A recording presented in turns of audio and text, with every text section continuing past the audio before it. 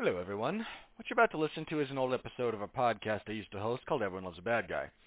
This particular episode originally aired October 18th, 2013, and features a discussion between myself and Sean Comer, focusing heavily, exclusively, given the title, on the classic Universal movie monsters. Their iconic Frankenstein, Bela Lugosi's Dracula. Of course, Dracula being public domain isn't exclusively Universal, but we focus on that iteration. The Wolfman, the Invisible Man, the Mummy, just all of these very, very classic monster films. And we have a pretty good discussion about it, so I hope you'll enjoy the show as it once it gets going. Before it does, however, I am obligated, mostly via contract, to tell you to please like, comment, subscribe, give us a star rating, give us a written review. Anything that you can do in that respect to help the podcast is greatly appreciated. We also have a couple of people, companies who are sponsoring all of us here at the W2M Network, and we are very, very grateful for them. So let's get started with Amazon Music. If you like music, and really, who doesn't, Amazon Music Unlimited has over 70 million songs that you can listen to ad-free when you're part of their service. Now, the great news for you, listener, we are offering you a free 30 days of that particular service. The link in the description below reads getamazonmusic.com/W2Mnetwork, and if you use that link, you can get a free 30 days of the Amazon Music Unlimited service. This will allow you access to their entire catalog of songs, podcasts, and anything else they happen to have there. It's It's a really great service. At the end of 30 days, if you want to keep it, you can start paying for it. If you decide it was nothing but a wonderful summer experience, whatever time of year you happen to do it, doesn't really matter, the metaphor holds, then you've lost nothing and you've gained a valuable experience. So please click on that if you're so inclined to help us out. Fill out the little form they give you, and that will let them know that we sent you there. Also helping us out here is Grammarly. For you listeners of the W2M Network, Grammarly is offering a free download of the Grammarly software. Grammarly's AI-powered products help people communicate more effectively. Grammarly helps you, yes you, write mistake-free on Gmail, Facebook, Twitter, LinkedIn, and nearly anywhere else you write on the web. And really, if it saves you embarrassment on social media, it's worth it. Grammarly corrects hundreds of grammar, punctuation, and spelling mistakes while also catching contextual errors, improving your vocabulary, and suggesting style improvements. To download Grammarly today, go to getgrammarly.com/W2Mnetwork. Again, that's getgrammarly.com/W2Mnetwork to download Grammarly for free. There's a link to that as well in the description down below. If you think you can benefit at all from its use, I would encourage you to do so. Helps them, helps us, helps you. We all win. So rare you find that these days, but we all can win. All right, on that note, you throw it back to myself circa 2013, talking with Sean Comer about a bunch of classic villains, movies, and stories. Take it away, past me.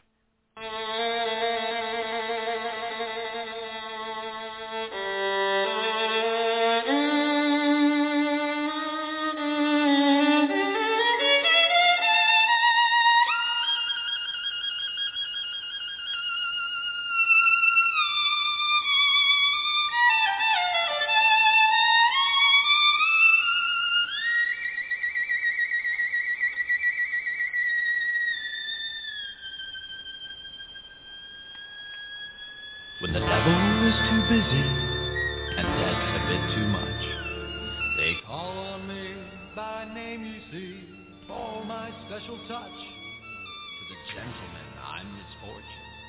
To the ladies, I'm surprise. But call me by any name, anyway, it's all the same. I'm the fly in your suit, I'm the pebble in your shoe, I'm the bee beneath your bed, I'm the bump on every head, I'm the heel on which you slip, I'm the pin in every head, I'm the thorn in your side, makes you wriggle and writhe, and it's so easy when you're evil. This is the life you see, the devil tips his hat to me, I do it all because I'm evil, and I do it all for free. Your tears are all the pay I'll ever need.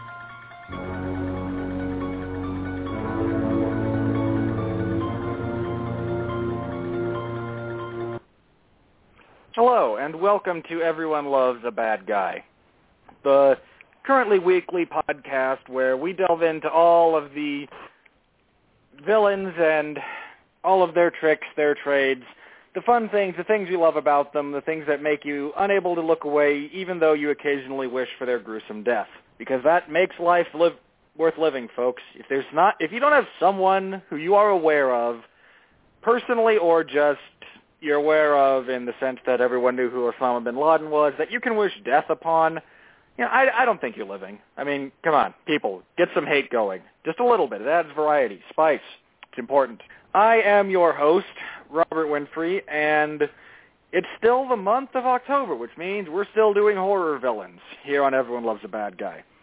And since we're doing horror villains, that means I'm bringing Sean Comer back, and I'm very happy to do so. He's always good fun to have on these shows, and his presence seems to get me a few more hits every now and then. So, hey, that's all good. Sean, how you doing, and welcome back.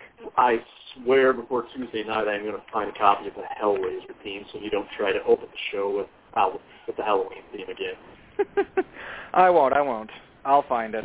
I'll get that taken care of. Speaking of which, Robert, do you realize how hard it is to try to watch the Wolfman and Frankenstein and Dracula through the tears induced by trying to get through Hellraiser 8? I believe I can appreciate your pain there.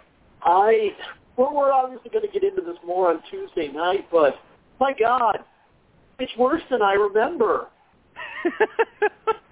Yes, it is. I want to apologize for calling Hellraiser 5 Hellraiser in name only. It's true. And at least Inferno didn't go with the whole it was one big drug-induced hallucination, womp womp. Oh yeah. Oh come on. Yeah. At least Inferno kept the spirit of Hellraiser more or less. I mean, we talked about how as a movie it has deviations from what was kind of established by then, but at the same time it at least has the feel of Hellraiser.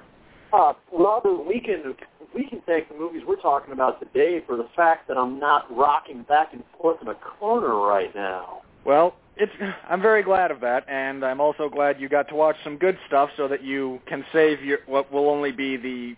Guys, cheap plug early here. This coming Tuesday, I will be guest hosting The Long Road to Ruin again, finishing off the Hellraiser franchise, and Sean is one of the founding fathers of that series as well. I'm just in because I love Hellraiser and because Mark Radulich is taking a break from podcasting for the month of October. This Tuesday will be... I'm not even sure there's an adequate comparison. Sean's streams of profanity and anger would be probably comparable to, like, the Yellowstone Caldera's eruption. I mean, this is going to be, like, world-ending. So please tune in for that. It'll be lots of fun. But tonight, as you mentioned, we're looking at some of the true classics of the horror genre. We're going way back to black and white, universal, old-school, 60-minute runtime monster movies and all of the great memories that come with them. So let's kind of start off with Dracula, because that's the big one. Now, I don't know, Sean, or if anyone listening has heard. If you haven't, please go back to the archives because it's a great show. But kind of concurrent with when The Long Road to Ruin had Mark Radulich's lovely and talented wife on to talk about the Twilight series on Long Road to Ruin. That same couple of weeks, here at Everyone Loves a Bad Guy, I did vampires. I did vampires one week and then Dracula the next, and I had Pat Mullen on for that, and great fun was had by all. But we talked a bit about Bela Lugosi's Dracula, and again, I don't know if you've heard this or not, but if you haven't, go back through our archives. It's still there. When you get a chance, listen to it. I very much enjoyed that one. But kind of an interesting side note that was brought up there was Bela Lugosi, perhaps the definitive Dracula ever, played the role a grand total of twice. He played Dracula in the movie Dracula, and then he only became Dracula again for the comedy Abbott and Costello Meet Frankenstein. So here you have the definitive Dracula, more or less, played the role twice. And that is just a testament to how good Bela Lugosi was playing the Count, for my money. So kind of going from that, Sean, as good as he was, as great an actor as he showed himself to be, the amazing thing is, other with the possible exception of Plan 9 from Outer Space for every single wrong reason, there is not probably one other movie that he starred in that most people could name off the top of their head except Dracula. That's very true, and like you said, it's kind of sad because he was great in a bunch of other movies. I mean, I very much enjoyed him in White Zombie, and folks, there's a movie, White Zombie, stars Bela Lugosi. He was in one that was in color, kind of an odd little one where he played a hypnotist and wasn't the villain, called Scared to Death, that I very much enjoyed as well. I mean, he's been around. He did a lot of good stuff. It's just Dracula and, like you said, Plan 9 from Outer Space, because it's quite possibly the worst movie ever.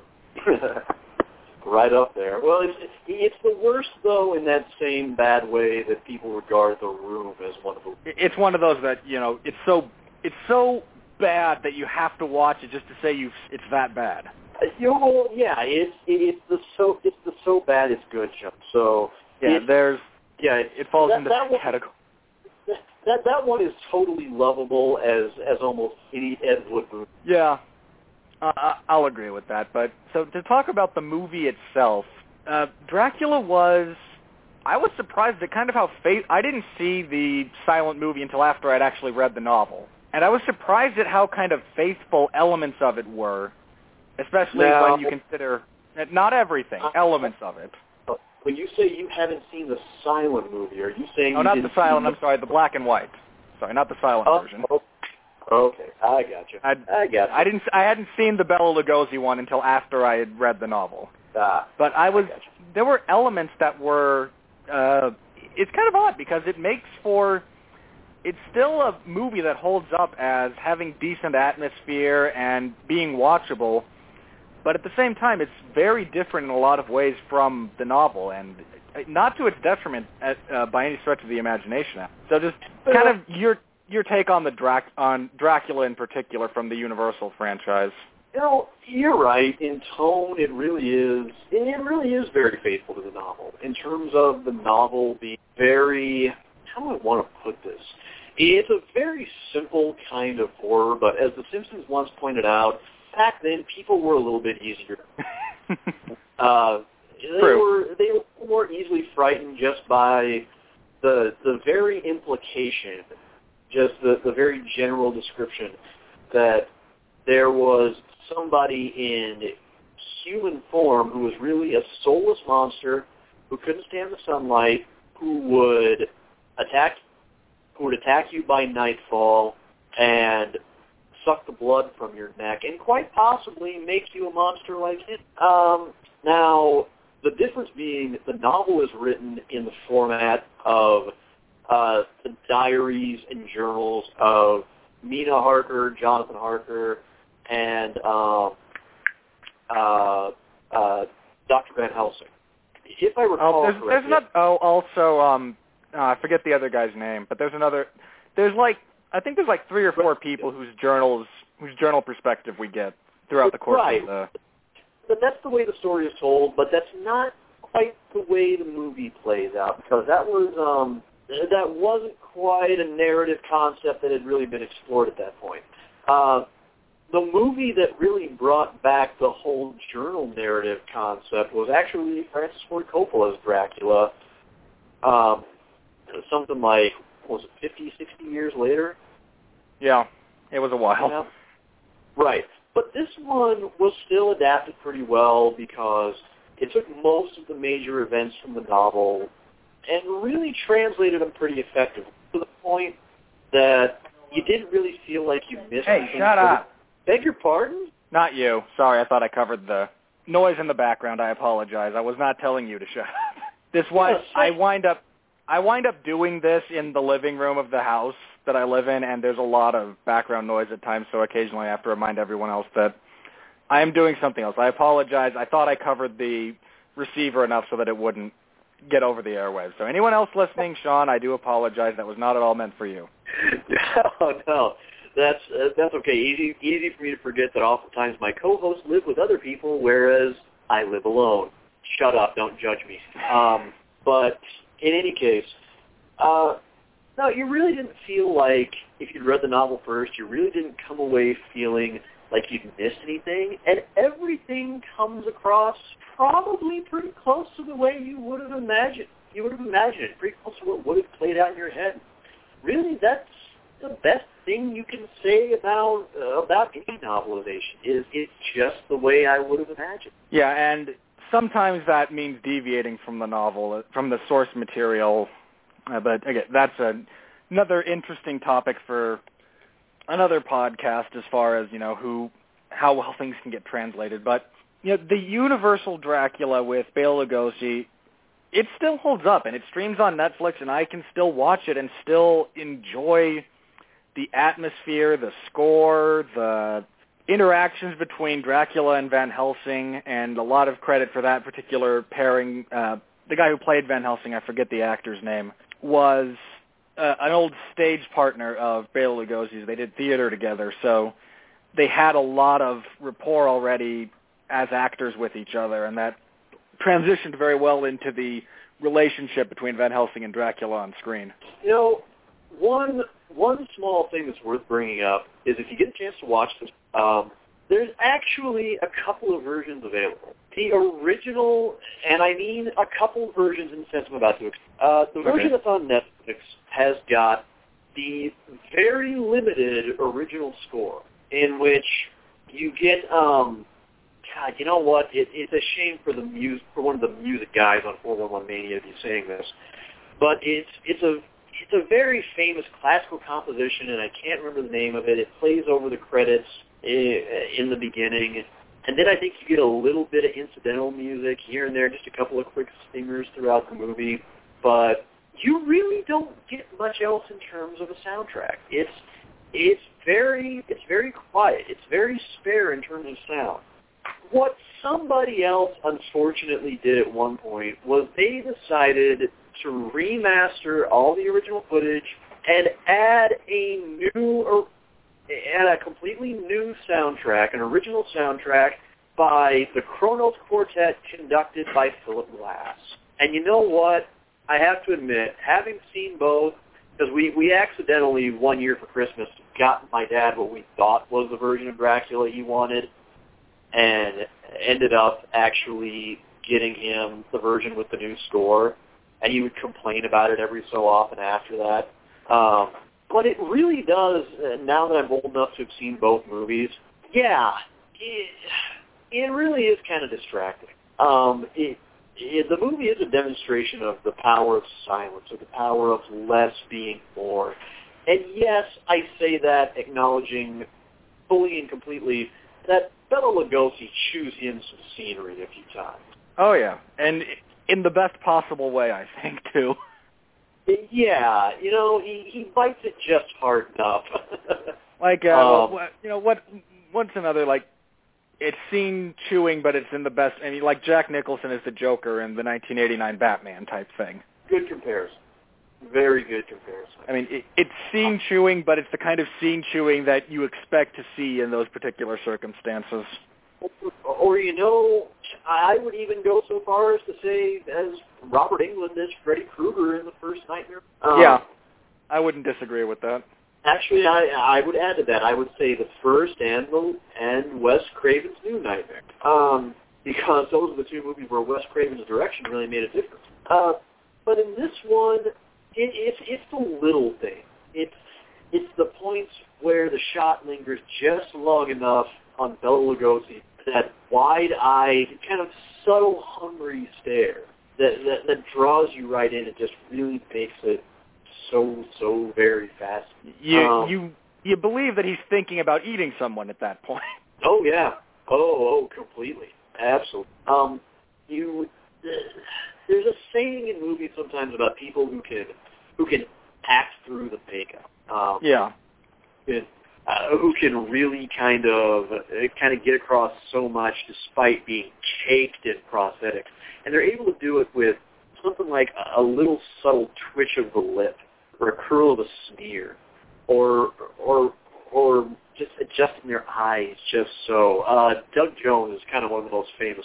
Well, if you're an old school fan, Lon Chaney Sr. was... Yeah. They called him the Man of 1,000 Faces because the makeup was so good that you could never necessarily tell it was him, but he always managed to emote effectively no matter what you had over his face. You know what? And I would even add to that, to kind of throw it back to something that's come up on Long Road to Ruin a couple of times. Mark and I have had the occasional disagreement about whether or not Johnny Depp could be called a good actor. I argue yes, he can be when he wants to. But Mark also made a good point, and that is that subtlety has no meaning. You see him in so many roles where it's him caked in makeup. And the problem is he doesn't really know how to subtly act through it. It's like he feels like he constantly has to fight it, and he constantly has to be as overwhelmingly and egregiously over the top as possible, no matter what role he's playing. My ex-fiance, in one of her few lucid moments of sanity, has kind of agreed with me a few times, despite her being a total Depp nut hugger, and kind of finally admitted that for years now he's just been playing Captain Jack Sparrow with a palette swap. Yeah, it's unfortunate too, because if you watch the movies where he doesn't have to go through all of that makeup, I mean, my two favorite Johnny Depp roles, I think, are in What's Eating Gilbert Grape and Benny and June. I would give you What's Eating Gilbert Grape. I would give you that one. I don't know.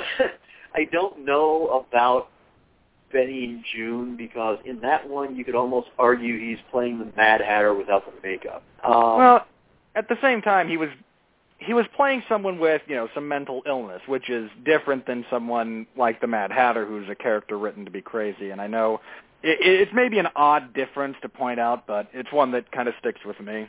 The one I would actually say is I would say I prefer Secret Window. I know a lot of people don't like it. A lot of people point out, you could see the twist coming a mile away. It's not about seeing the twist coming. I mean, yeah, you can kind of see it. I saw it when I first read the book. That's not the point. Right. But I still like Depp's. Yeah. Hey, there's some fun stuff there. Right. I just haven't seen the movie in too long. It slipped my mind. Oh wait. Oddly enough, I have I have 4 Past Midnight sitting on my desk here, so I probably should have sprung to mind earlier. But kind of coming back to in those 20s when you first got the talkies, if you're a film historian, you had a lot of guys who knew how to act through makeup. And one of the important ones, I think, was, to transition away from Dracula here, when they cast Boris Karloff to be Frankenstein's monster. Because there was a guy who had very few speaking lines in the whole movie, and yet was so able to draw you in and make you feel what he's feeling. I mean, the scene, to this day, the scene where he throws the little girl into the pond is heartbreaking. And it has never been adequately, replicated, with maybe the sole exception of Peter Boyle sitting on the teeter-totter and launching the girl into her house from Young Frankenstein, but... But since we're just talking about the original, Boris Karloff version, one of the reasons I think you haven't seen a good Frankenstein movie in forever is you don't get a lot of guys who are comfortable, like you said, acting through the makeup, who can make it work to their advantage. That's really the funny thing if you compare Dracula to Frankenstein. When it comes to the Dracula movies, and I'm always big on pointing this out, best is different from favorite. Oh yeah. The best Dracula movie of all time.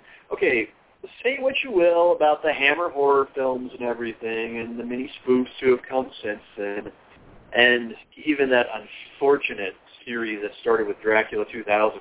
But the best Dracula is probably always, it's probably always going to be Todd Browning's original. It's the iconic one, and with good reason. However, my favorite of the Dracula movie, well, that would probably Bram Stoker's Dracula by Francis Ford Coppola. I enjoy it tremendously, and it's so visually mesmerizing. And in places, it's even more true to the novel than Browning's movie was. Oh, much. It's much more. It follows the novel much closer. It does change the character of Dracula a little bit, but you get a lot because they turned him into kind of a tragic romantic hero instead of blood-sucking villain in places, but such is kind of the perils of vampires being romanticized and whatnot. But yeah, you get something that's a lot closer to kind of the source material in a lot of ways. Well, sure, and but you've also got nothing but greatness in the important roles. And I say the important roles because Winona Ryder and Keanu Reeves are kind of take 'em or leave 'em, but you have Gary Oldman and Anthony Hopkins, so you can't. It's almost impossible to go wrong. And you know what? I would even praise it for the fact that, why lie? I'll come right out and say it.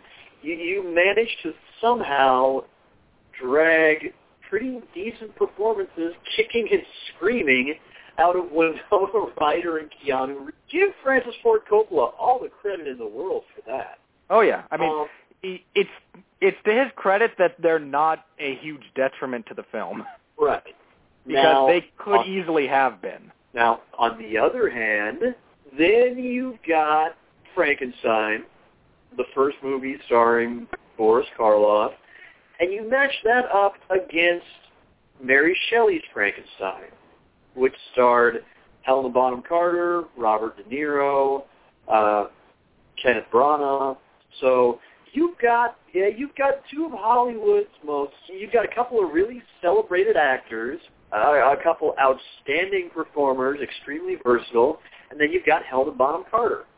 And it was actually more true to Mary Shelley's novel, but nowhere near as enjoyable. To be perfectly honest, I don't find Mary Shelley's Frankenstein, the novel, all that engaging.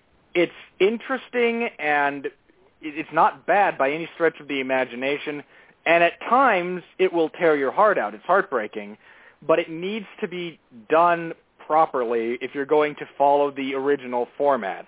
And there was a lot with Mary Shelley's Frankenstein that kind of missed the mark, whereas with the original, you have something very different from the source material. I mean, in the source material, the creature is very intelligent. He speaks, reads the Bible, engages in philosophical debates with Victor Frankenstein, wants a companion. There's a lot of deep stuff within the novel and at places within Mary Shelley's Frankenstein that just deal with kind of the nature of what's happened. And with the original Frankenstein, it goes in a different direction, and it's still, like you said, it's more enjoyable in a lot of ways than the one that's closer to the novel. You could almost make the argument that between Frankenstein and Bride of Frankenstein, it's almost like splitting Mary Shelley's novel into two separate. It is in a lot of ways. It is. I mean, if you adjust the ending of Frankenstein and kind of the beginning of Bride of Frankenstein, they blend rather seamlessly together and make for a that's one of the best horror sequels of all time, in that it manages to be scary, but at the same time you have so much emotion invested in what's going on. Like I said, the monster throwing the poor innocent girl into the lake because he thinks that's what they're doing, not because he's a horrifying creature who wishes death on anyone. It's just, oh wait, we threw flowers into the thing, now you go in the stream. And when you pair that also with, remind me, was Boris Karloff the monster in Bride of Frankenstein as well? I think he was, but you know what?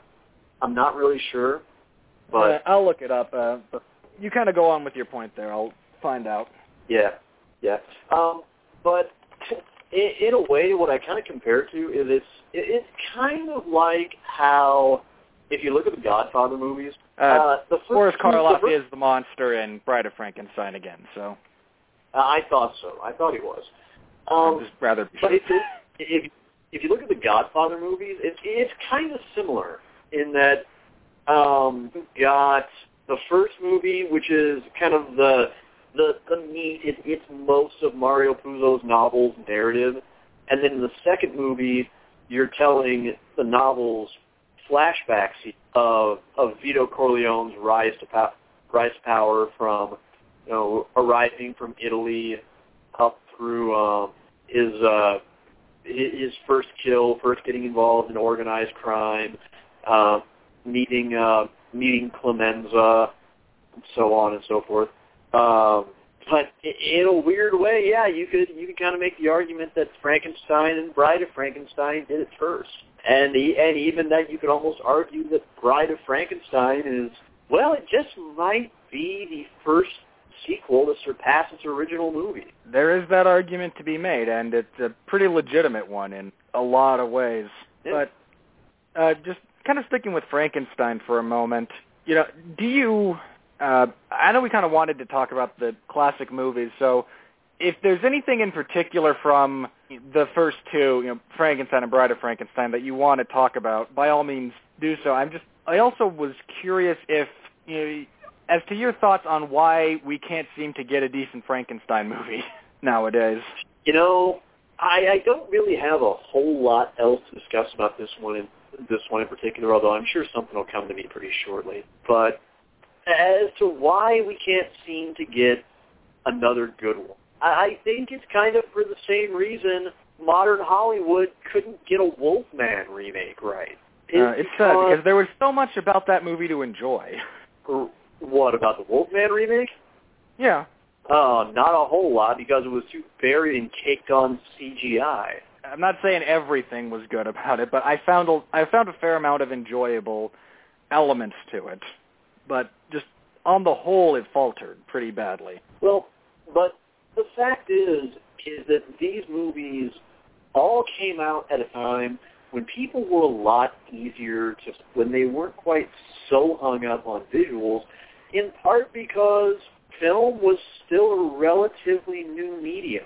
Well, especially once you added voice to it, because you'd had a lot of silent films prior to this, but you hadn't.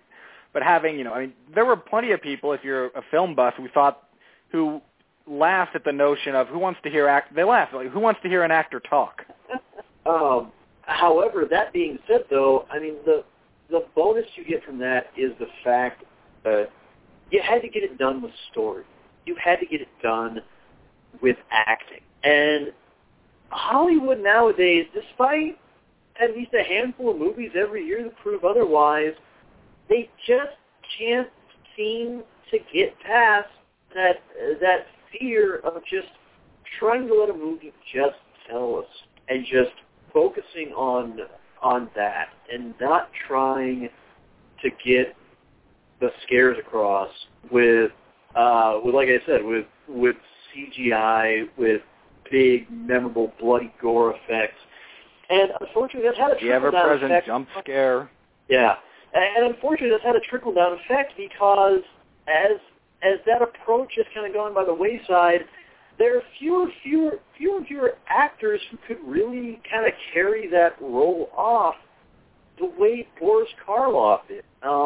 Who can, like we said, act through the makeup, who can get it done through some subtlety. There's a fair amount of prosthesis on the guy, and I don't know if he spent a lot of time with the makeup on in the mirror, seeing how he had to move his face to get the makeup to move properly, so that it would look good on camera.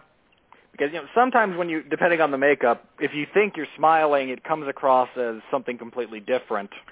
Michael Chiklis had the famous story after shooting the Fantastic Four movies that when he was in the prosthesis for The Thing, his normal face looked like he was scowling, and everyone thought he was mad at them for the first day or so until he figured it out. Well, and two of my favorite horror actors that I would point to as examples of somebody with the kind of skill that one would need to really play Frankenstein in that way nowadays. Number one, as I mentioned, Robert Englund. Because if you watch the first Nightmare on Elm Street, there's a difference between seeing him with that predatory smile on his face when he delivers the "This is God" line with the claw versus just the "I am about to stab 51 flavors of hell into you" scowl at the end of the movie as he's creeping up on Nancy from behind. There's the differences in the line delivery between, again, not to be redundant, but the "This is God" line versus "I'm your boyfriend now." That's the ability to act through the makeup. On the other hand, the other one I would point to as somebody who's able to actually be an actor and get into the character, Tobin Bell in every single Saw movie. Yeah, hands down. He's the only reason to watch some of the later Saw movies, is just to see what he's going to do, what they're going to do with him in flashback or whatnot. Yeah, definitely. Absolutely. That's, if you had to kind of, just kind of have some fun for a second, if you had to kind of put two people together, or put together the parts of the perfect actor to bring Frankenstein to life nowadays, since I got to admit, I wasn't really feeling Robert De Niro's take. You weren't the only one. No, I don't think anybody was. Which is, again, De Niro, great actor, very versatile, very talented. Something about that movie just didn't mesh. No.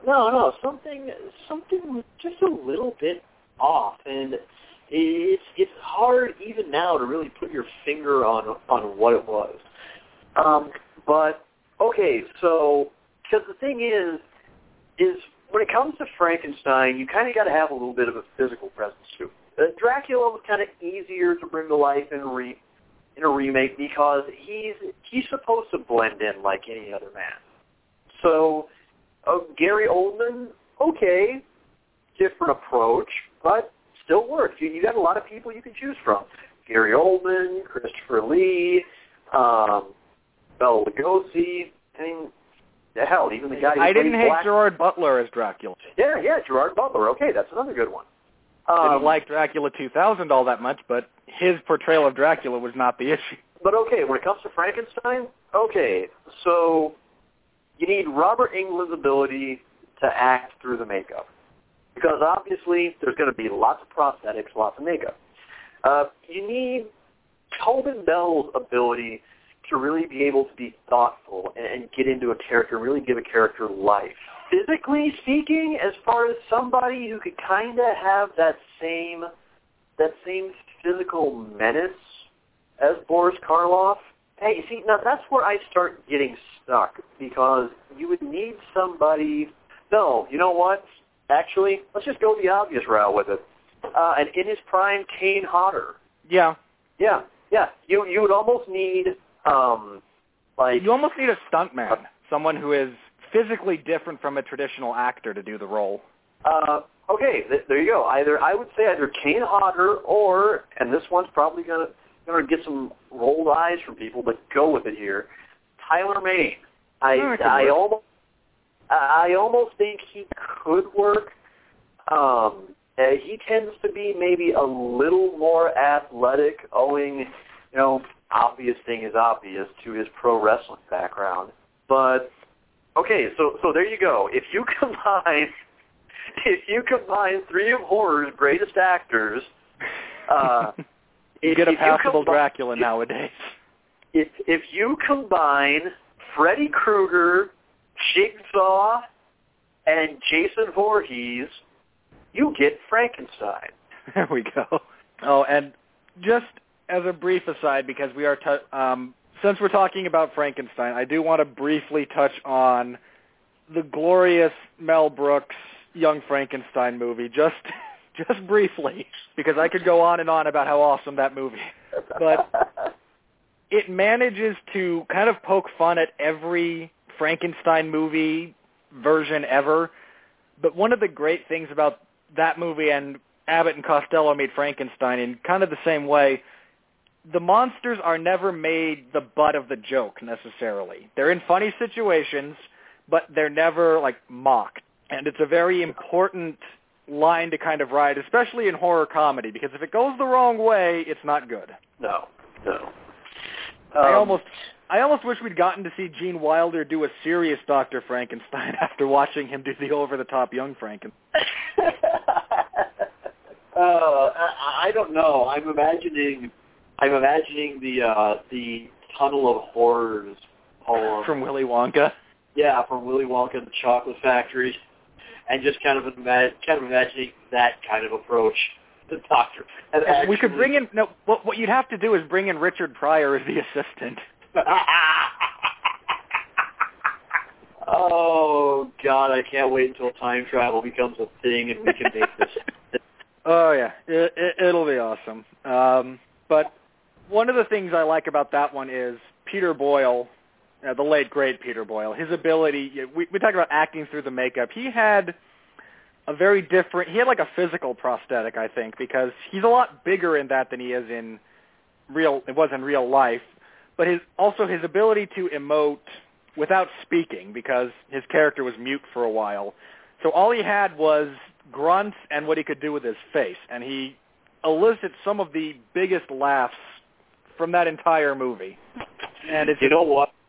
It really does depress me that there is an entire generation of people among whom there are probably more than a few who just know him as the dad from Everybody Loves Raymond. It is depressing, isn't it? Especially because I hate Everybody Loves Raymond so much.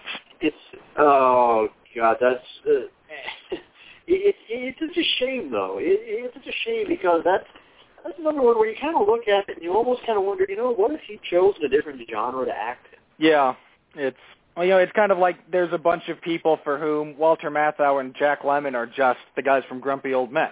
Still awesome, and I love those movies, but you have to see what they can do as dramatic actors as well.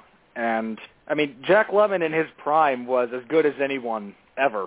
I mean, his range was incredible. Oh, Some Like It Hot is to this day one of my all-time favorites. Yeah, and when you can see he can do something from Some Like It Hot to Glengarry Glen Ross to again, Grumpy Old Men or The Odd Couple back in the day with Walter Matthau, just the amount of the range that he had was so incredible.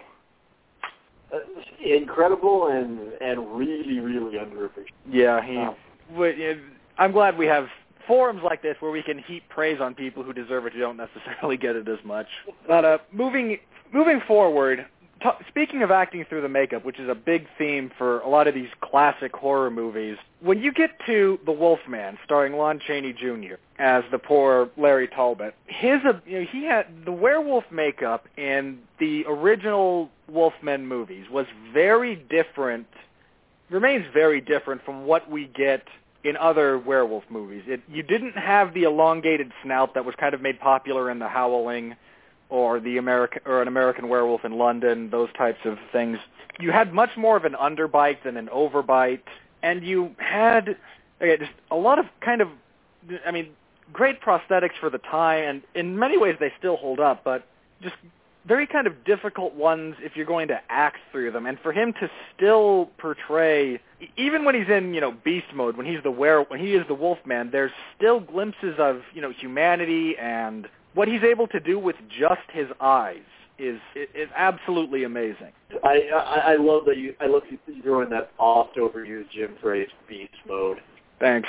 Well, no, actually, thanks to you now, I'm going to have an urge to top that, and every time I watch this, every time a transformation scene comes up, I'm going to be thinking to myself, it's morphin' time.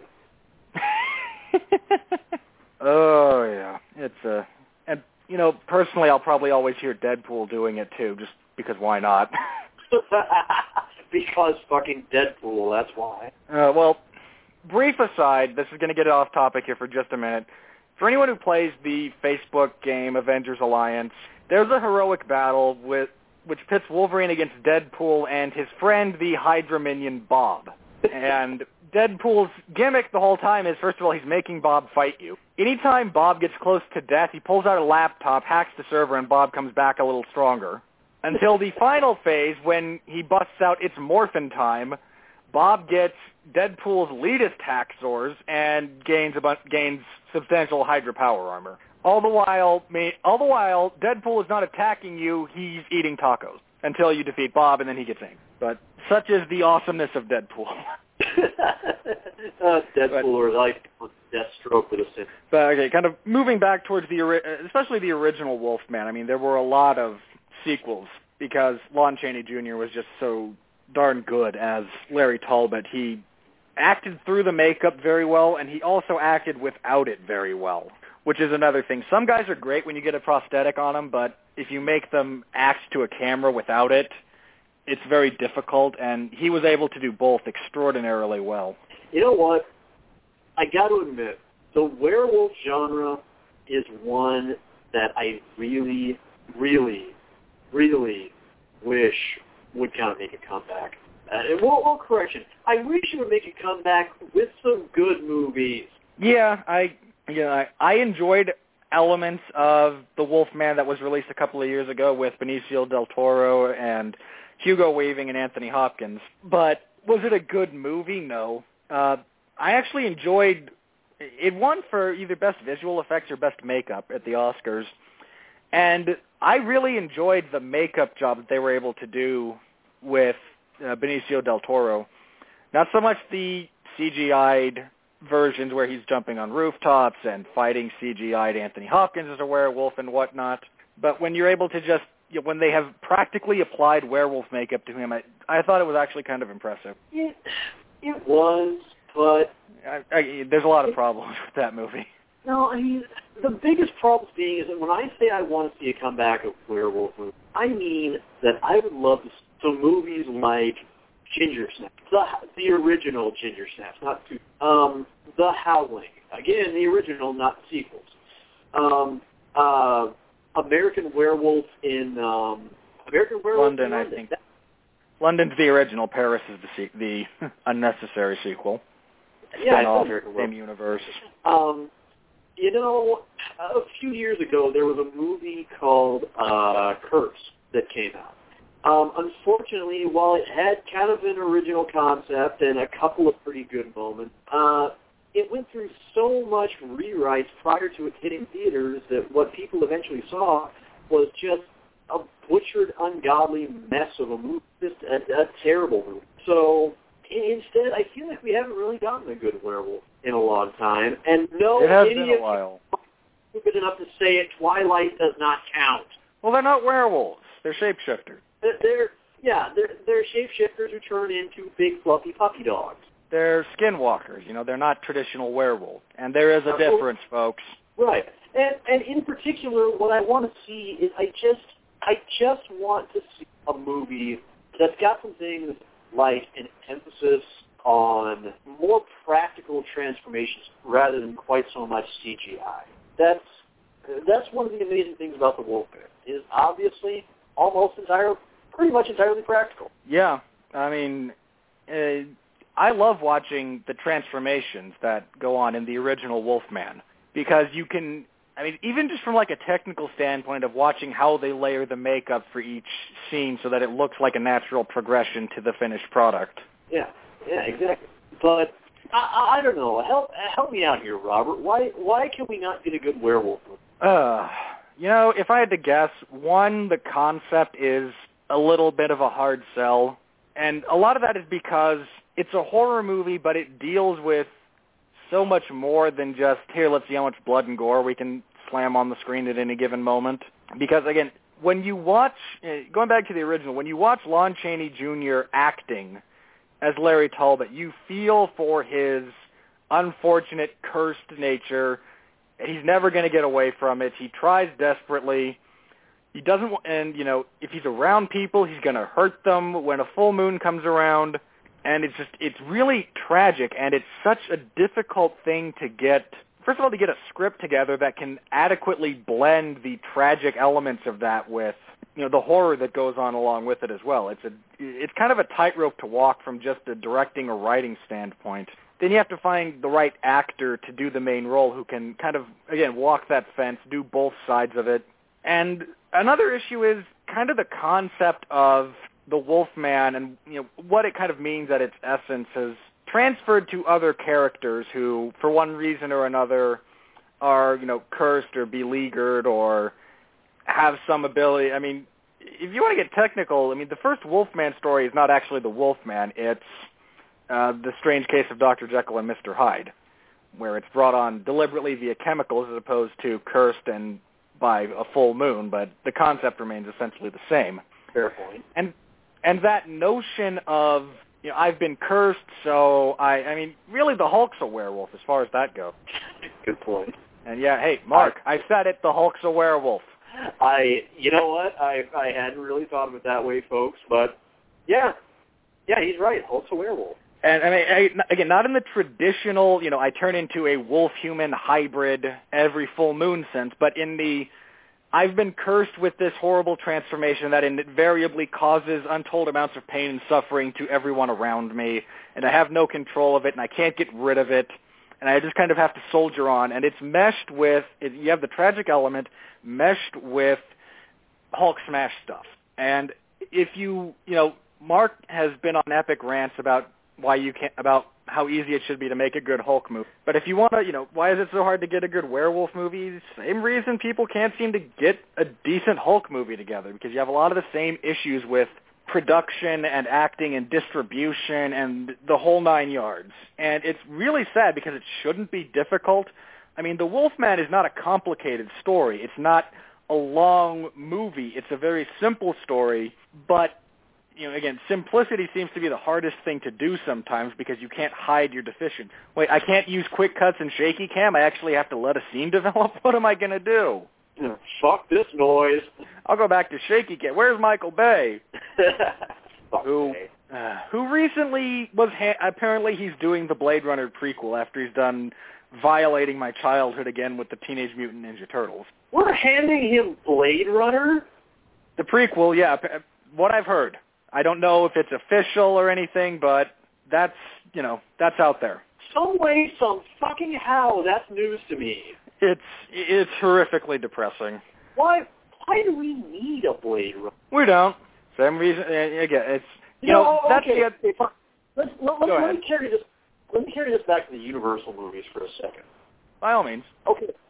There's a question of why do we need a That's one of the other things the Universal movies did really, really freaking well.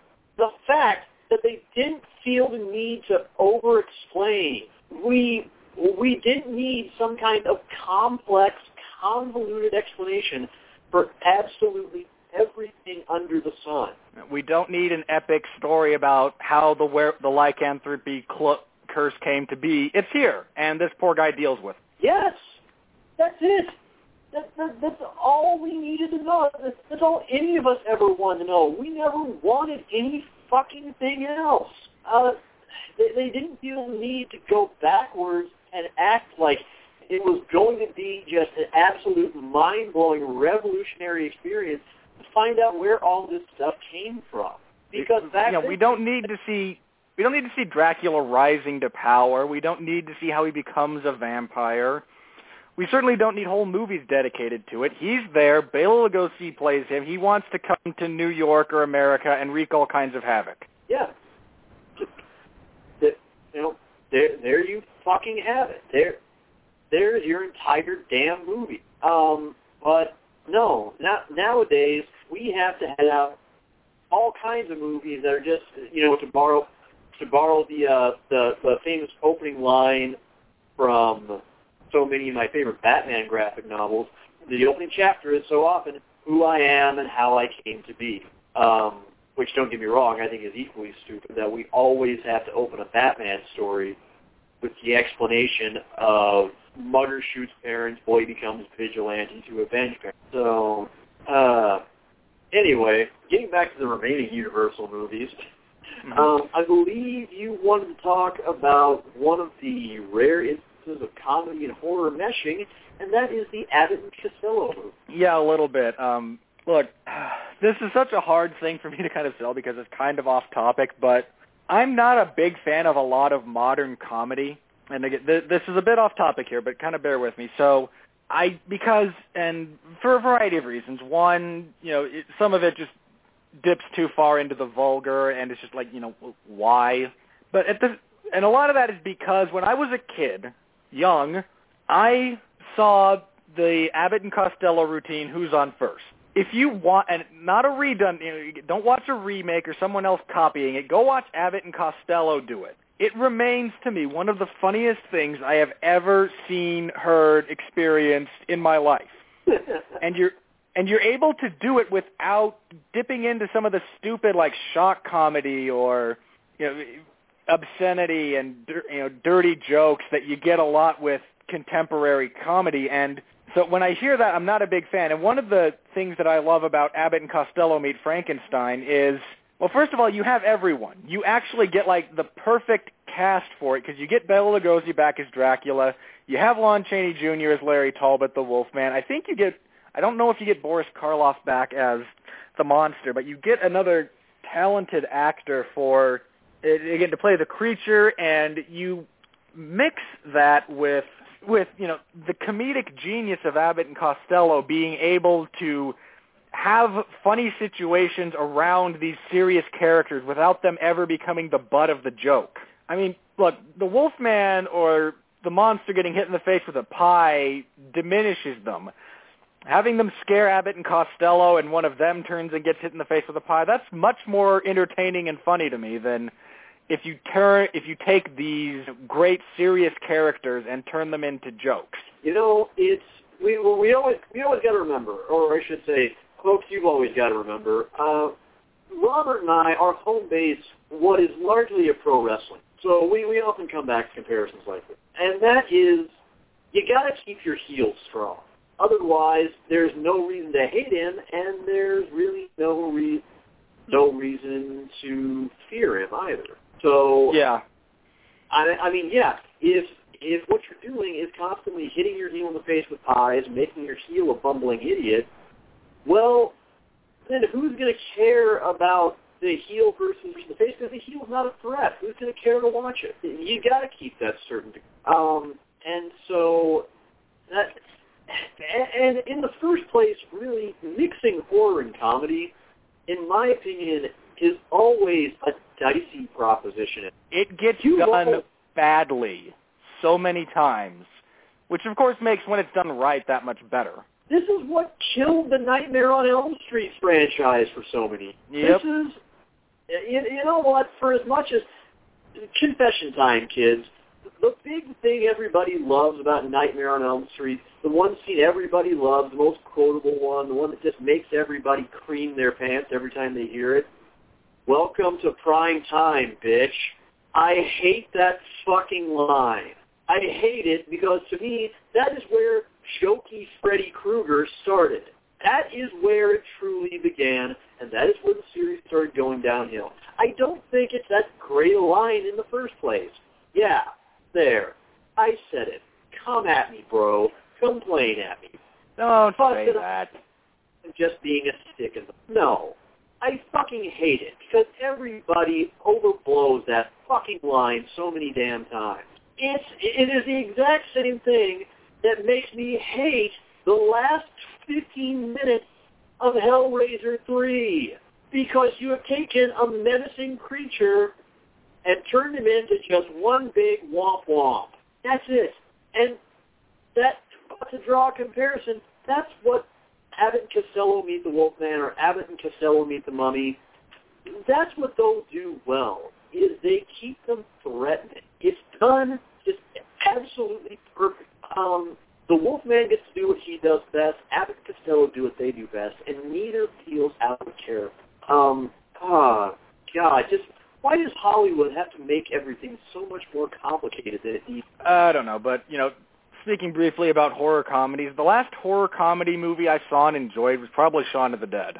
Yeah. Although I haven't seen Warm Bodies yet, and I'm going to in the next couple of days, I think. And I'm going into that with an open mind because it could be amusing to watch it kind of knock on the traditional horror / rom-com meetings.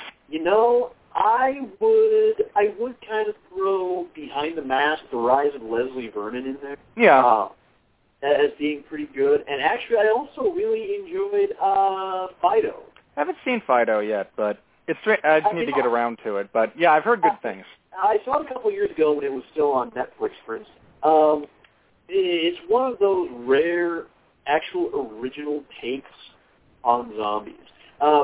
for those of you who haven't, the quick synopsis is it's now a world wherein people and zombies can kind of coexist because they've found a way to enslave the zombies and make them servant. Yeah, but they're still targets of massive, massive prejudice. Kind of imagine you're subbing out blacks up through the 60s or so for, flesh-eating Walking Dead, and there you have it.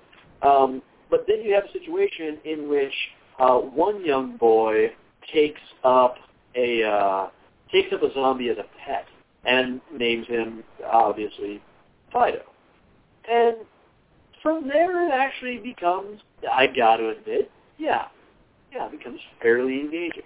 But that's a rarity because it's not really trying to play it both ways either. It's not really trying to be scary. It's just being a comedy. That's all there is to it. Yeah, and there is a difference between the blending of horror and comedy and having horror characters in comedic situations. Using a horror trope like zombies or vampires or whatnot as the background for comedy is not horror comedy. I don't consider Dracula Dead and loving it. Great comedy. I enjoy it. I don't consider it horror comedy. It's a comedic spin on Dracula. You know what? Actually, I did just think of another one I could throw out there. What's the name of it? Now I'm actually going to look it up. Because it's something and something versus pure evil. Stars. Oh, no. What, you mean recently? Yeah. Oh, it's Tucker and Dale versus... Yes, Tucker and... Yeah, you know what I was getting mixed up? I was getting... Todd in the Book of Pure Evil? Yeah, Tucker and Dale versus Evil mixed up with, I think it was Todd? Yep. What's the name of it? Okay, yeah, there it was. That's another one that is pretty good, but it also never really tries that hard to be. Which is, I don't know, do you think you could also kind of say the same thing about Cabin in the Woods? I don't consider Cabin in the Woods a comedy. It has comedic moments, but I don't consider it falling within that genre. Yeah, but it's not really scary enough to be... No, in the traditional sense, no, but Cabin in the Woods is... That one might get its own, 30-minute show because it's such an interesting movie to kind of look at and dissect. Well, because it's an interesting deconstruction, and I was talking to the ex-fiancée the other day, and in one of the many "What in God's name are you smoking" moments that comes up when I talk to her, she tried to claim that the ending sequence with the big old mishmash of all the horror monsters escaping containment all at once. Yeah. Tried to claim that was actually scary. I can understand into that category. I disagree. It's more... I mean, I disagree with that point, but I don't think it's necessarily invalid. If say what you will, but it's my opinion that if that legitimately scares you, you have got one of the lowest fear thresholds ever. Hey, people used to be scared. People used to be easier to scare. Used to be, yes, but this is a woman who was born 2 years after I was, grew up in the same period, and just turned 29 recently. Some people are just easy to scare. Oh, the one that we haven't touched on yet, and it's kind of an odd horror story in the annals of horror as far as this one goes, but I want to talk briefly about The Mummy, because... the thing Brendan Fraser ruined. I don't think he ruined it, but... ruined... The reality is, and this is a point that's been made before, specifically by... If you are on 411 Mania at all, one of my absolute have-to-read columns every week is A Bloody Good Time with Joseph Lee, who does a tremendous amount of work for the site, big horror buff. I thought I knew a lot about horror, and then I started reading his work and realized how much I didn't know. But he had the interesting opinion that, mummies are not scary. They were never all that scary, and, turning it into an adventure story with Brendan Fraser and Rachel Weisz and everything was, more or less a good move for it. And I kind of agree with that in the sense that the original Mummy movies, especially the Universal ones, weren't so much about the mummy being scary. It was a lot more whoever was controlling them, and in that sense it falls more into like the voodoo zombie type of genre, or, debatably even mind control, because again, you're reanimating the dead. You're just doing it with an Egyptian curse instead of Haitian voodoo. Fair point. But I think for my money, the best part about the Mummy movies is Turhan Bey, who plays the seemingly always comes back from the dead magician who summons the mummy to do his bidding. Yeah, I'd be with you on that one. I don't know. I guess I'm a little hard on it sometimes, just because, well, the same reason almost anybody is the fact that Brendan Fraser is such a take it or leave it guy with me. It's kind of like, it's like sometimes he's trying to do a bad Harrison Ford knockoff. I won't say impression, but yeah, just that it's a knockoff. Whereas, he and Indiana Jones was able to kind of make those movies funny with some subtle little moments and timing. He still had that certain Han Solo charm about it, but he was able to work it in kind of a subtle ways. Brendan, on the other hand, can be a little bit of a hang. Well, yeah, anyone who's been to as many movies with Pauly Shore as he has a long way to come. That's true, but at the same time, what's so frustrating about it, and this goes for a lot of actors in a lot of genres, is sometimes you see somebody and you just see them perform a certain way, but you see them in something else, and you're just left to think, come on, you know better. I thought that through all of the third Mummy, Tomb of the Dragon Emperor. Well, and in this case, I'm talking about, when it comes to Brendan, comparing Brendan in The Mummy versus Brendan in Scrubs. Okay. Where he actually kind of shows a little bit of restraint and ability to actually not patently obnoxious. And then you kind of watch The Mummy, and sometimes it gets to be so jokey with me that it gets to be a little bit hard to take, even when it can be legitimately thrilling sometimes when it comes to some admittedly well-done special effects and some top-notch action sequences and whatnot. My issue with The Mummy is it started that trend of I yell and my lower jaw goes like to the floor. Oh, God, yes. Did it ever. Oh, the director of The Mummy, who was it? Is it Stephen Sommers, or am I getting a director? I want to say Sommerfeld, something like that. Give me a second, I will find out. Where the one that you're thinking of was the one who was pretty much run out of Hollywood on a rail after making The League of Extraordinary Gentlemen. Yeah. It's Stephen Sommers who did The Mummy. It was Stephen Sommers. Oh, okay. Okay, yeah, and of course he also did Van Helsing, which has serious... Oh, God, man. He did make one? Okay, now, catch me up here. Did he make Van Helsing before or after he made League of Extraordinary Gentlemen? Because I know that one is famous because that was... Oh, I don't think he made League of Extraordinary Gentlemen. No, he didn't. I'll find out. I'll find out who did, but it wasn't who did that one. No, most recently, Sommers is responsible for the Scorpion King and the G.I. Joe movie. Which, I don't know, if I'm based on rumors, I almost want to call him 1 for 2 on the G.I. Joe movies, because while the first one was terrible, I did hear that the second one was actually a vast, that kind of showed some potential. But I haven't seen it yet. I haven't seen it either, which is rare. I'd normally tend to see I tend to see anything with The Rock in it. Stephen Norrington directed League of Extraordinary Gentlemen. Norrington, thank you. Okay, you know what? And actually, I'm kind of glad that and Van Helsing came up, because those are such great examples of why the Universal team-up movies, which in some cases were almost as successful as their originals, at least sometimes, well, maybe not as successful, but seemingly damn near as fun.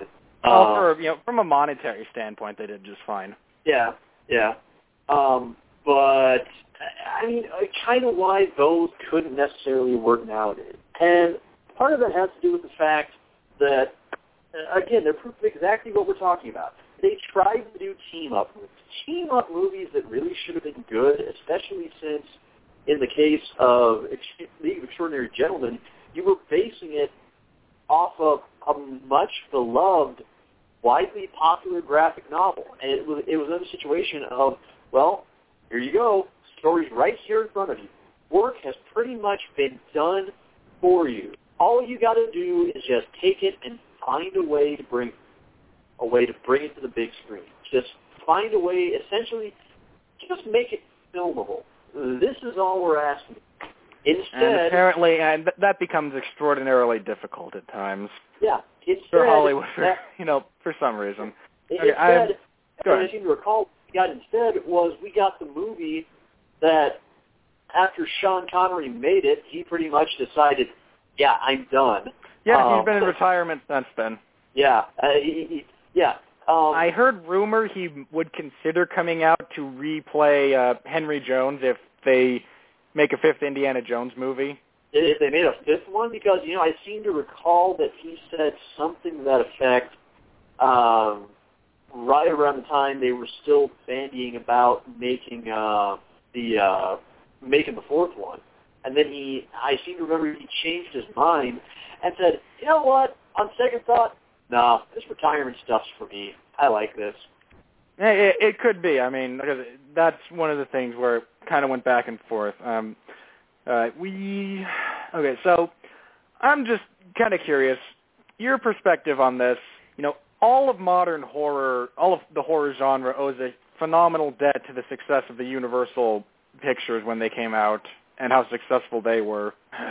When you kind of think back on them, what kind of stands out to you as what you like most about, collectively or individually? I like most about them. Well, collectively, I like the fact that I don't want to call them charming because that almost makes them sound kind of cutesy, almost like I'm talking about a rom-com or something. Yeah. But I like the fact that there's something about them that people of almost any age can.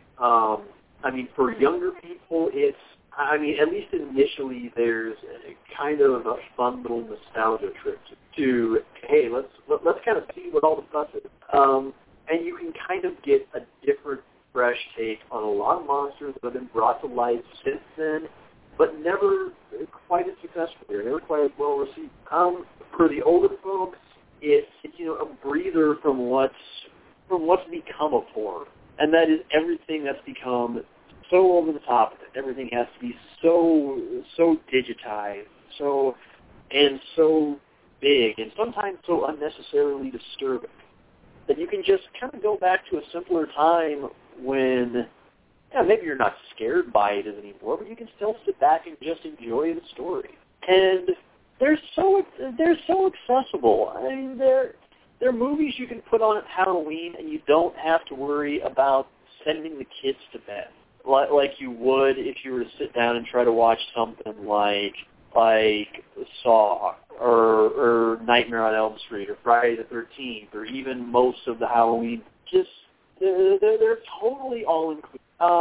As far as the ones that stand out individually, actually, my favorites are not only Dracula, but surprisingly, I really like the original Phantom of the Opera. Oh, it's awesome. I mean, the moment at the very end when Lon Chaney has a closed hand and holds it up, and the mob backs off like, what's he got? And he opens his fist. He's kind of like, ha, I got you, before they swarm him. But it's so much of it is also in the fact that that's also such a beautiful overall story in terms of kind of how really personal it is. There's a real love story there. It's obviously something that was brought much more to life with Andrew Lloyd Webber's, but it's not just good scares.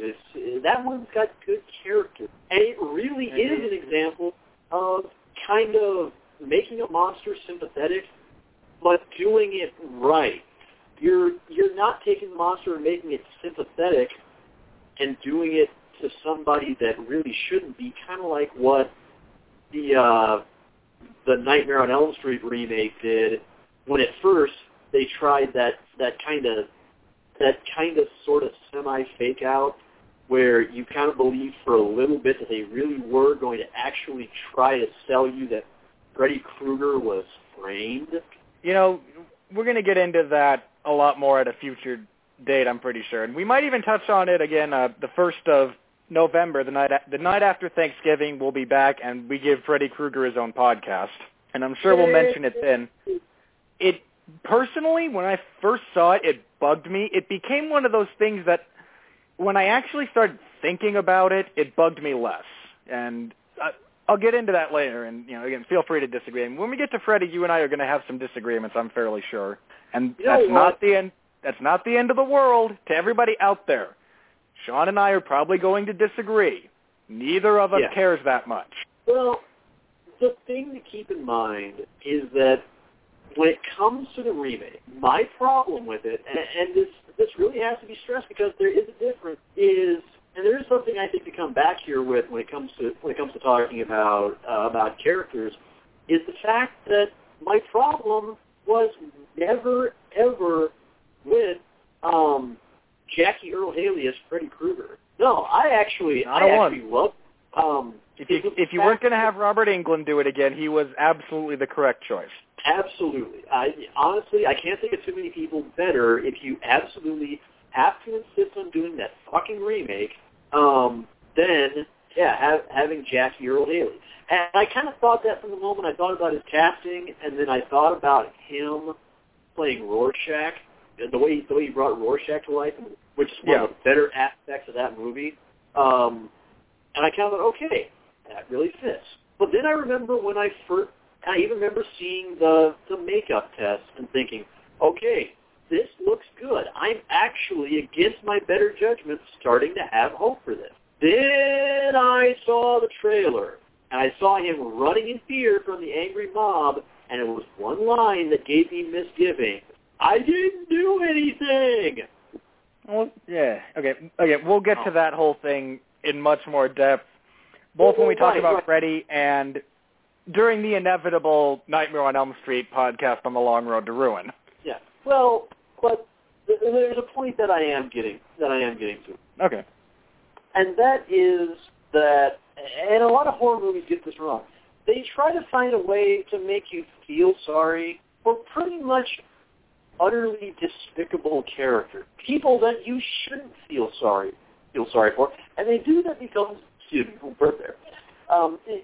just so happens that at one point, yes, audiences kind of turned around and decided they liked Freddy Krueger, they liked Jason Voorhees, they wanted to root for the monster.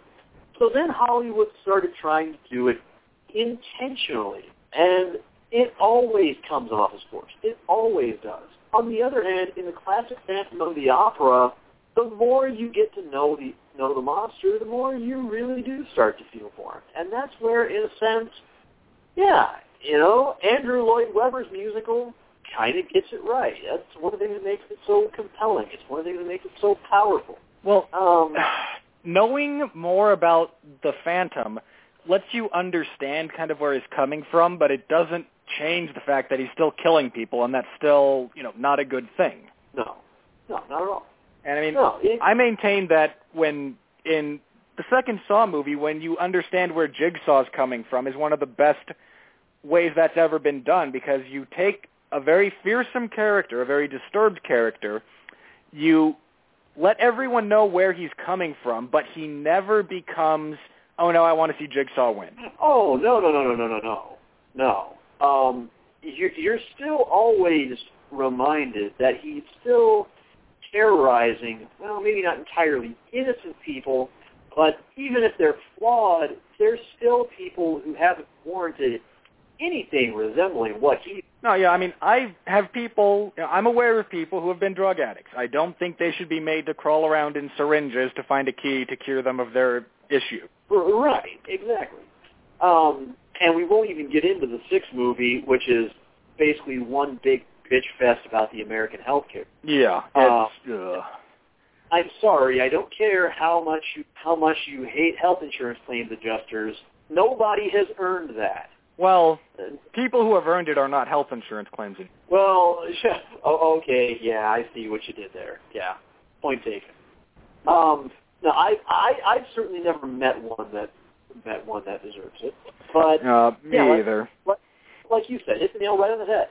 You're always reminded These are still bad people. You know, the Wolfman is a tragic figure, but he's still ripping people's throats out, and you have to do something about that. You know, the monster is not malicious, but he threw this poor girl into a pond and she died. You know, the monster cannot always be King Kong. No, in fact, sometimes it's better when it's not.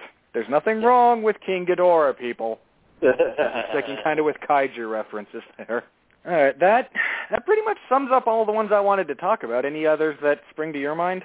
You know what? I think he pretty much ran the full gamut as far as all these wonderful movies go. Obviously, there's more of them out there.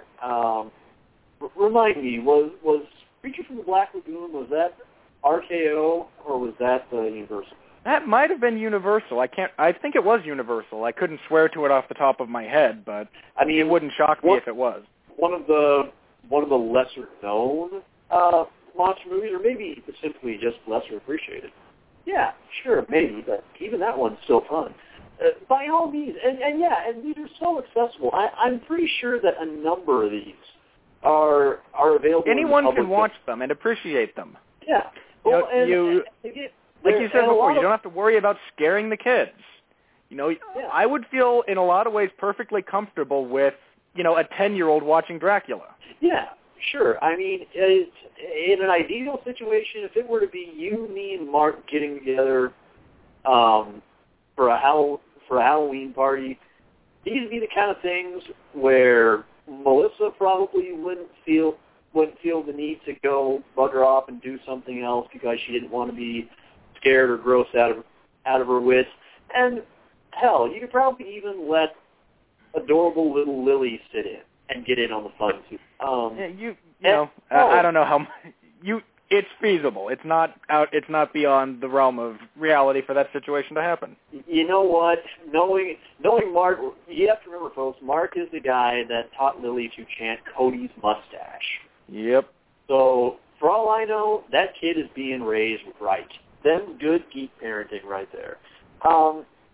But the point being, I mean, and most of these movies most of them are now available on Netflix, for instance, and several of them, I want to say especially Dracula, I believe are even public domain. The character of Dracula is public domain. I'm not sure if the film is. I could just about swear that the original Dracula is actually now in the public domain. It could very well be. I'll have to do some more research and figure that out for sure.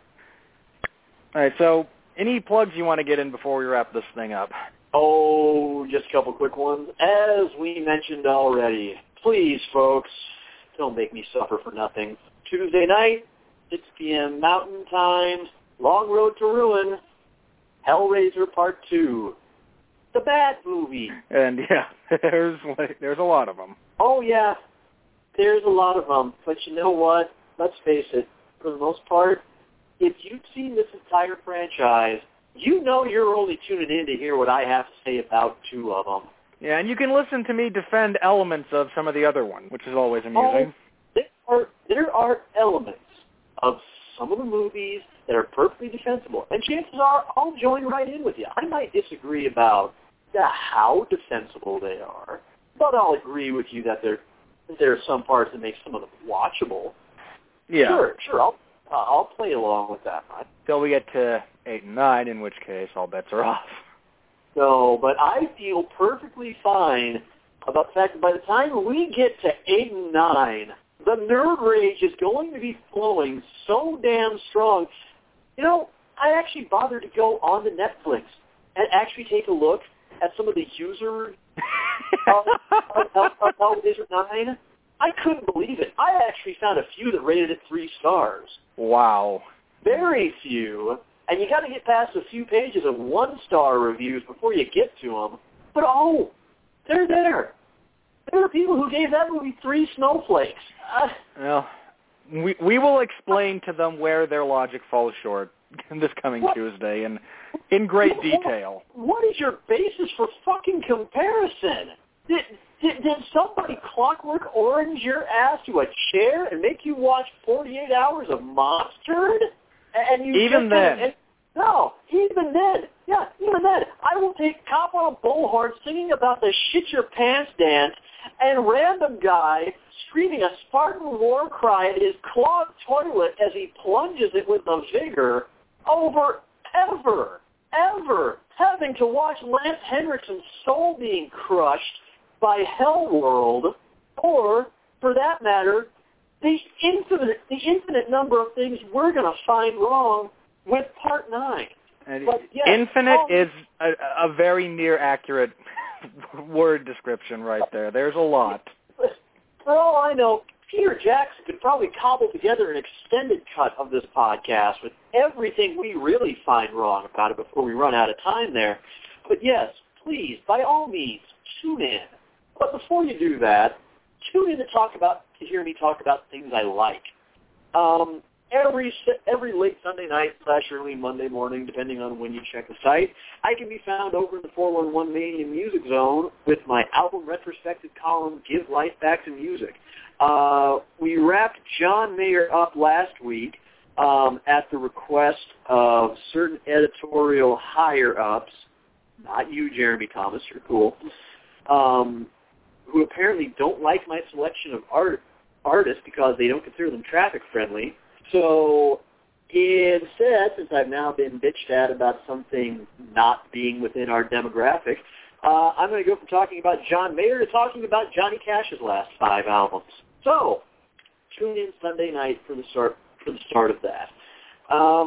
Otherwise, that's really about it. I actually enjoy Johnny Cash. Well, so do I. I enjoy all the artists that I covered. That's the point. But, yeah. you know... My biggest gripe with Johnny Cash, 2 things. First of all, having to listen to Joaquin Phoenix try and sing on Walk the Line, and the fact that I got a bunch of crappy country music artists added to my list on Pandora when I added Johnny Cash. Yeah, well, originally my original choice was I had a fun, fascinating little retrospective on the Dixie Chicks planned. However... I thought you were joking before when you said it was the Dixie Chicks. You know what? Sheesh. Some people just don't read my comment section, see how much people actually like the way I write. No, I just meant I thought you were joking about the Dixie Chicks. I might have 86'd that too. No, you know what? I mean, my whole point of this was kind of examine why fans love the music that they do and what's really so fascinating about music in general, and doing it via a wide open look at the artists that I love, the ones that captivate me, the ones that really mean the most to me along the way.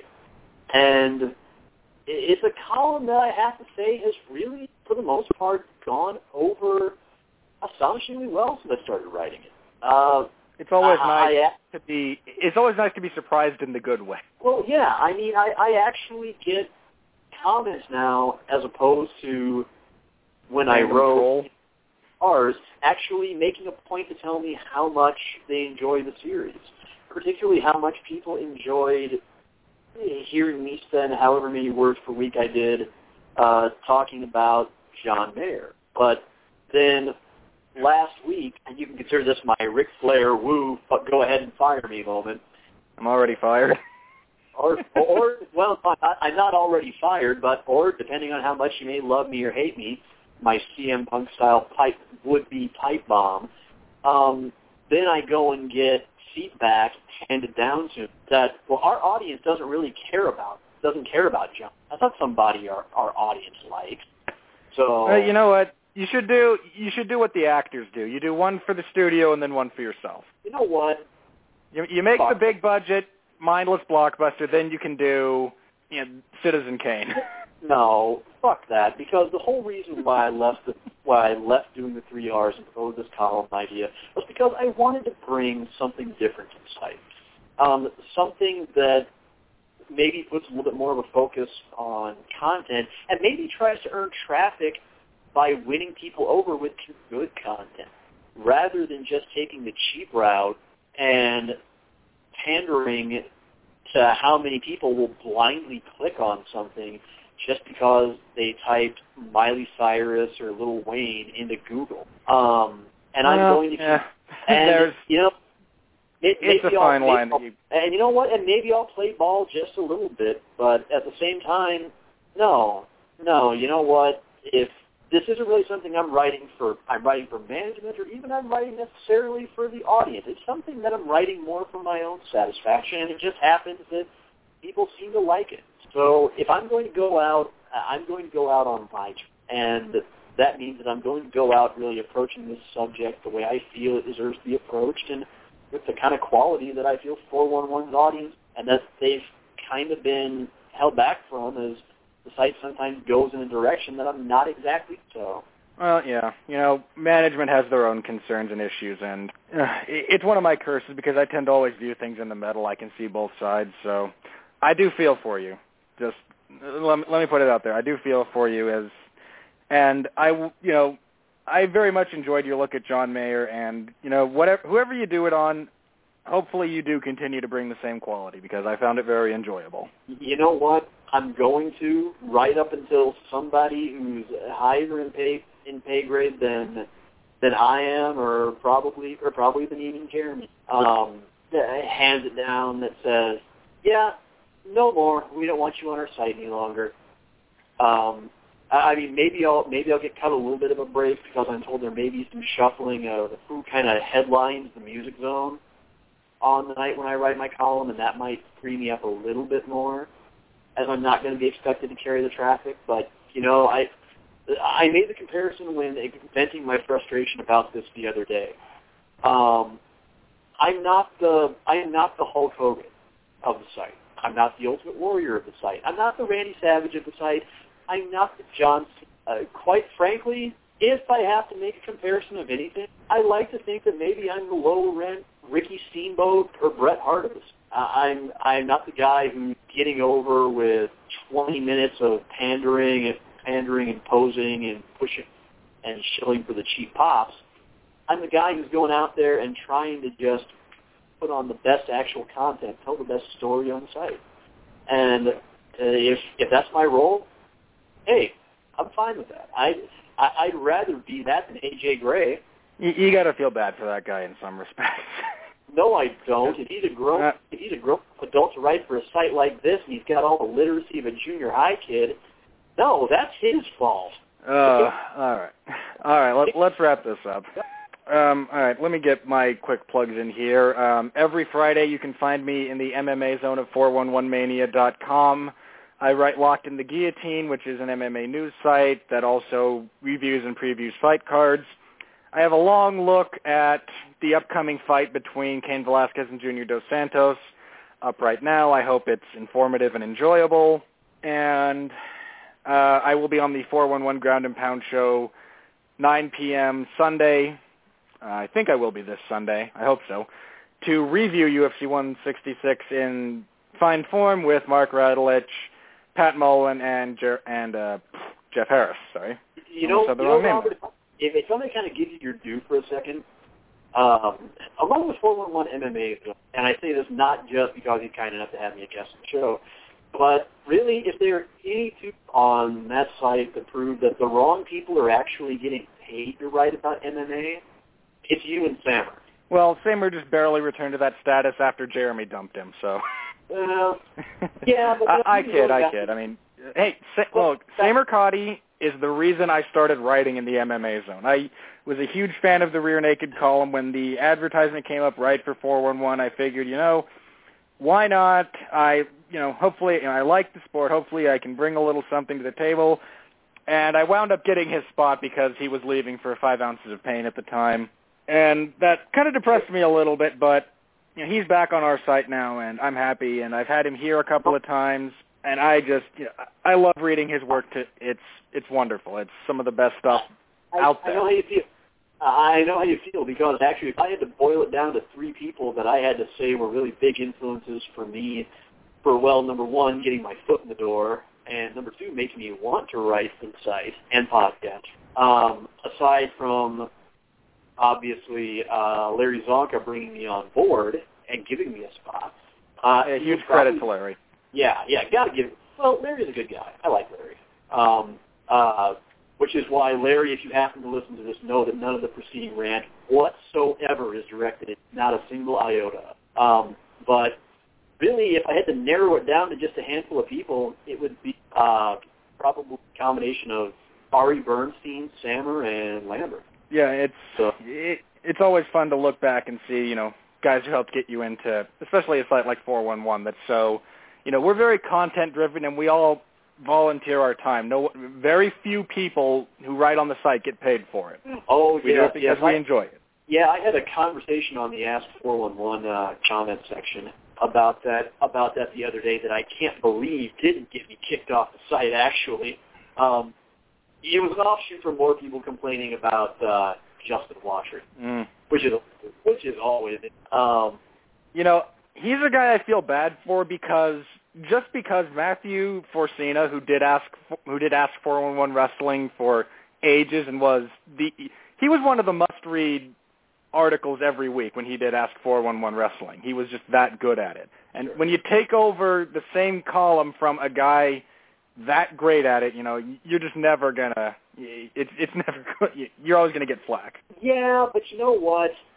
There's a difference between having a Doctor Who-like scenario where you're perfectly capable, but you're just getting momentarily shit on because you're not the guy we're used to. There's a difference between that and not being liked because you're excessively snarky to your audience. Yeah, that's people on the internet not liking excessive snark. Irony abounds. I know they do. I know, but at some point it's also easy to get fed up with. Yeah. All right. Well, lest we, you know, keep going far too long. A quick plug for next week on Everyone Loves a Bad Guy. I went back and forth on what we were going to do for next week's show because the one after that is going to be Freddy. I just wasn't sure about next week. I want to do probably either some kind of a combination of lesser-known horror movies, bad horror movies that you from Halloween, not the franchise, but just this time of year that you know, just some of the ones that we like that we just haven't really talked about, and some of the fun stuff that goes along with that. So I hope you'll rejoin me for that one, Sean, and I don't know if I'll open it up to calls or not, just because that's kind of a topic that you could get a lot of people's input on and be better off for it, but I hope you'll be back for next week when it could be that I might change it between now and then if something better comes across, so stay tuned for updates as far as that goes. And then, again, 2 weeks from tonight, Sean will be back, and he and I will look at Freddy Krueger, and that will wrap up horror-themed month here on Everyone Loves a Bad Guy, and we'll move into Thanksgiving and into Christmas, and we'll just see how things go from there. Oh, hey, I'm totally on board with that topic. Absolutely in order. All right, so Sean will be back next week. I'll still be here next week, and I hope you'll all join us again, either live or at your earliest convenience. So for Sean Comer, who is just awesome and continues to bring interesting stuff to the table, and for myself, Robert Winfrey, I will leave you with wonderful words of Al Pacino, and I will say, again, just appreciate the darkness, folks, because it makes the light bright. So say good night to the bad guy.